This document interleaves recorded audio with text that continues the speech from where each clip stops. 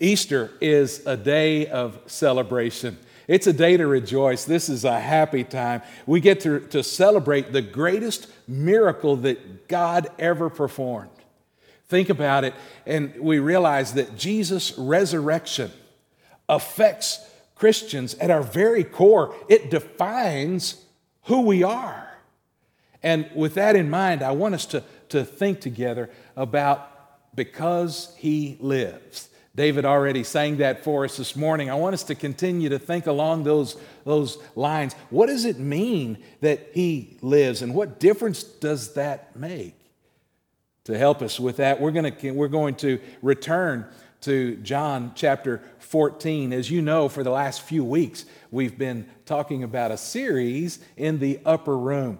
We've been looking at some of the things that Jesus said and some of the things he did with his disciples that night as he prepared them for his time at the cross. And he prepared them for taking over his ministry and continuing all that he had come to do. Believe it or not, he also prepared them for Easter. And that's what I want us to look at this morning. We're in John chapter 14, and I want to invite your attention to verse 18. If you have your Bible there handy, look with me in John chapter 14 at verse 18. He says, "I will not leave you as orphans." Remember, he'd already told them that he was leaving, and that would have just really shocked these guys because they had committed themselves to following him, and they had been listening to him and learning from him. Their whole lives were wrapped up in him and his ministry, and now he's leaving. They were shocked for sure. But in the midst of that shock, remember how he calmed them and assured them that even though I have to go, I'm going to send you another helper. The Holy Spirit, he was saying, would come and be with them. And so here he says, I will not leave you as orphans. I have to leave, but I won't leave you alone. The Holy Spirit will be here with you. But then he gives them even another level, a deeper level, a more powerful level, if you can believe it, of comfort. Because he not only says, I won't leave you as orphans, he says, I will come to you. I will come to you. There is a promise that, guys, I have to leave right now, but we will be back together. I will come to you. And then he says in verse 19, yet a little while, and the world will see me no more. He once again was thinking about his crucifixion that was going to happen the very next morning. He knew that he was on his way to the cross at Calvary. And he knew that he would die there. He knew that in his death, he would say goodbye to the world, and the world would celebrate. So he says to them, in a little while, the world will see me no more. But then he comes back with that powerful promise again, and he says, but you will see me. Guys, I'm going to die and the world will say goodbye to me, but I'm coming back to you. I will see you again.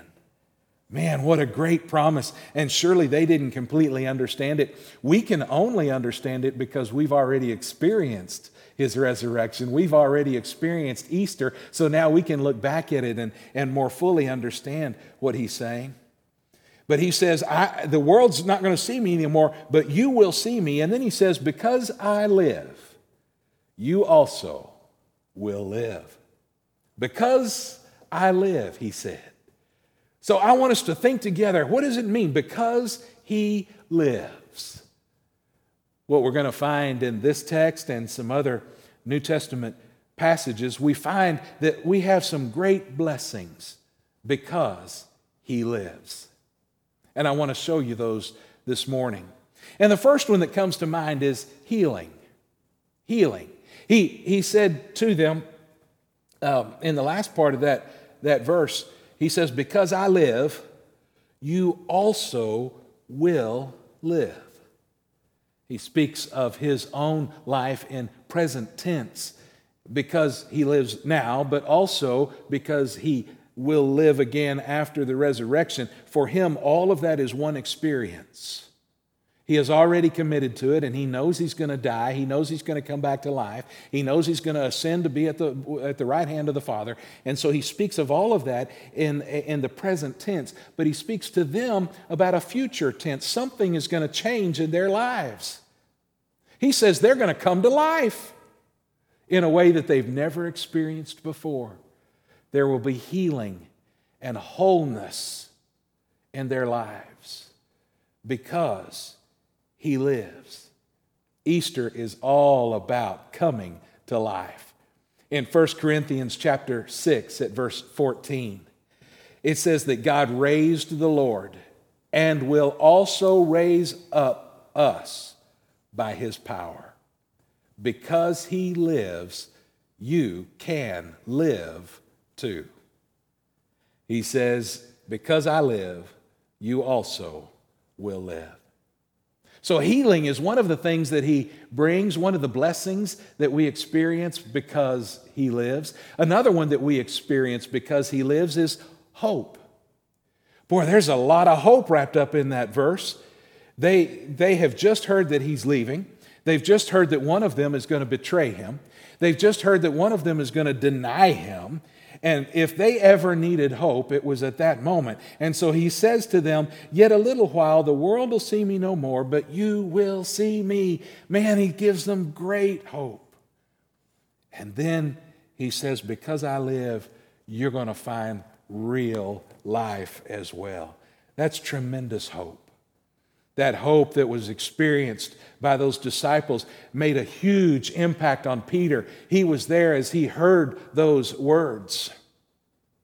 And later, he wrote in his epistle, 1 Peter chapter 1 at verse 3, he wrote this beautiful benediction. It's almost like a doxology. Blessed be the God and Father of our Lord Jesus Christ.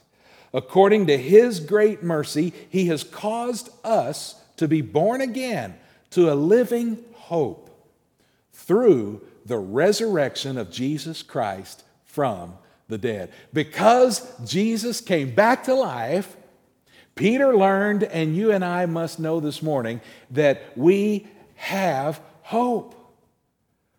Folks, I know this is a difficult time.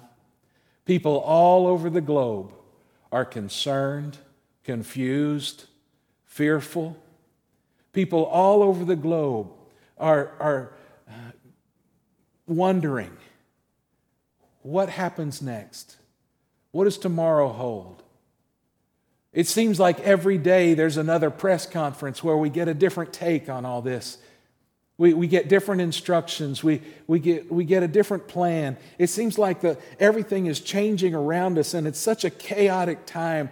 But friends, remember that even in this difficult time, Jesus is still alive. And because of his resurrection, because he lives, we have hope even in these days. We have hope for tomorrow. Just like the song says, when the Gaithers wrote the words, they wrote them so beautifully. Because he lives, I can face tomorrow. Because he lives, all fear is gone. Because I know he holds the future, and life is worth the living just because he lives. We have a great hope because he lives. We also have holiness. Let me show you what I mean by that. We have holiness because he lives. In Romans chapter 4 at verse 25, Paul speaks of Jesus our Lord, who was delivered up for our trespasses and raised for our justification. That word justification means to be made holy, to be made right with God. In other words, Jesus died for our trespasses, our sins, but he rose for our holiness. In his resurrection, there is the power to make us right with God. Because he lives, we can be right with God. Because He lives, we have healing, we have hope, we have holiness, and we have happiness. Happiness. In this same context, in the same evening in which Jesus is meeting with those disciples in the upper room, we go to chapter 16 at verse 19. And in chapter 16, beginning at 19, it says, Jesus knew that they wanted to ask him, so he said to them, "Is this what you're asking yourselves, what I meant by saying, 'A little while and you will not see me, and again a little while you will see me'?" In other words, Jesus knows what they're thinking, even though they haven't said anything. He knows what they're thinking, so he says, "Guys, is this what you're asking yourselves inside your own heads? Is this what you're asking? Are you asking what I meant when I said that a little while you'll not see me, and again in a little while you will see me?" I'll bet that's what you're asking, isn't it? And then he kind of says, well, let me clear that up for you. So in verse 20, he says, "Truly, truly, I say to you, you will weep and lament, but the world will rejoice. You will be sorrowful, but your sorrow will turn into joy." He says, guys, very soon, in just a few hours, you are going to be sorrowful, you're going to grieve, you're going to lament, you're going to hurt, while the rest of the world celebrates. They're going to throw a party being happy that I'm dying. The world will rejoice when Jesus is crucified. But he says to his disciples, I know that you're going to hurt. But guys, listen, your sorrow is going to turn into joy. And a couple of verses later, he clarified it even more. He said, you have sorrow now, but I will see you again, and your hearts will rejoice, and no one will take your joy from you. He says, I know I got to die, guys, but listen, I'm going to come back to you. And you're going to sorrow. You're going to be sad when I die, but then you're going to rejoice big time when I get to come back and be with you again. And folks, that's what Easter should be. It should be a celebration. It's a time of joy. He says, I'm coming back to be with you. Imagine their grief on that Thursday night as he said these things that troubled them. Imagine their grief on that Friday night after watching him die that cruel, awful, horrible death. Imagine their grief on Saturday night as they have gathered in fear somewhere, perhaps the upper room again. We don't know where they're hanging out, but they're hanging out together in fear, just waiting to see what's going to happen next and who might come after them. But imagine their joy on Sunday when he appears to them in that room where they're hiding in fear. He shows up and he says, guys, I told you I'd come back. Check my scars, check my side. This is really me. In John chapter 20 at verse 19, that's recorded for us. It says, on the evening of that day, the first day of the week, the doors being locked where the disciples were for fear of the Jews, Jesus came and stood among them and said to them, peace be with you. When he had said this, he showed them his hands and his side. Then the disciples were glad when they saw the Lord. He told them this would happen. Back on Thursday night, he said, you're going to grieve, but then you'll be joyful. And now here it is on Sunday night, and sure enough, John recorded it for us. The disciples were glad when they saw the Lord. Because he lives, you can have joy in life. Because he lives, there's no more fear. No more deep sorrow that cannot be calmed. No more guilt for even these guys. What did he say? Peace be with you. He brings joy and peace, and that's reason to rejoice. As a matter of fact, that's reason to yell, He is risen. So because He lives, we have healing and hope, holiness, happiness, and we have heaven. We have heaven. In Philippians chapter 3, beginning at verse 20, it says, but our citizenship is in heaven. In other words, this is not our home. This crazy place where crazy things happen, this crazy place where people get sick, where people die, where people are afraid, this place that is fallen and messed up, just like that, messed up and mixed up, this is not our home. Believers, those who have trusted in Christ, brothers and sisters, our citizenship is in heaven, according to Philippians 3, verse 20.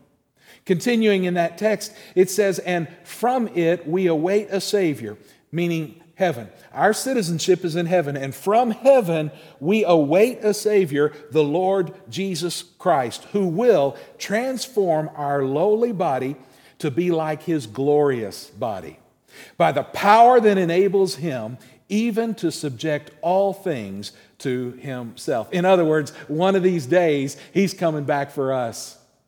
He promised the disciples that night in the upper room, guys, I have to go, but I'm going to come back for you. And now His promise to us is the same. One of these days, He's going to come back from heaven, and He's going to come back for us. And when He comes back for us, He's going to transform our lowly, messed up bodies out of this lowly, messed up, mixed up world, and we're going to become like Him with glorious bodies. He can do that by the power that enables Him to even subject all things to Himself. Because He lives, friends, you can live forever. There's one more blessing that I want you to see. You can't get through Easter without seeing this blessing. Because He lives, we have healing, hope, holiness, happiness, heaven, and we have Him. He's not on the cross. That's why when you see the cross that represents so much of Christianity, that cross is empty on purpose because He's not there. You look in the tomb today and that tomb is empty because He's not there. The Scripture makes it clear and the Holy Spirit reveals it to us that our Lord Jesus Christ came back to life in order that He might glorify the Father. And He now, through the person of the Holy Spirit, is with us every day. One of the great blessings of Easter is that we have Him. You see, if He had died on that cross and then they had buried Him in that tomb and that was the end of the story, we would not have Him today. If He had died and been buried and it was over and done, no one would have Him. But we know that wasn't the end of the story. We know He did come back to life. He did return to the Father. And He now fills us with His Holy Spirit, His presence in the Spirit. And one of these days He's going to come back in a visible, physical way to take us to the home prepared for us. We have Him. In this upper room experience, we had to see the text, the verses that I shared with you. We had to see in there this awesome Easter message. I will not leave you as orphans. I will come to you. Yet a little while the world will see me no more, but you will see me. Because I live, you also will live. Because He lives, you can live with Him. No wonder we celebrate Easter. It brings us all these wonderful, beautiful, powerful blessings, blessings that we could not live without. Friends, because He lives, you need never be alone. Because He lives, you need never face condemnation. Because He lives, you need not fear. Because He lives, you can live in peace. Because He lives, you can live in hope. Because He lives, you can live in joy. Because He lives, you can live in freedom. Because He lives, you can live forever. That's worth celebrating.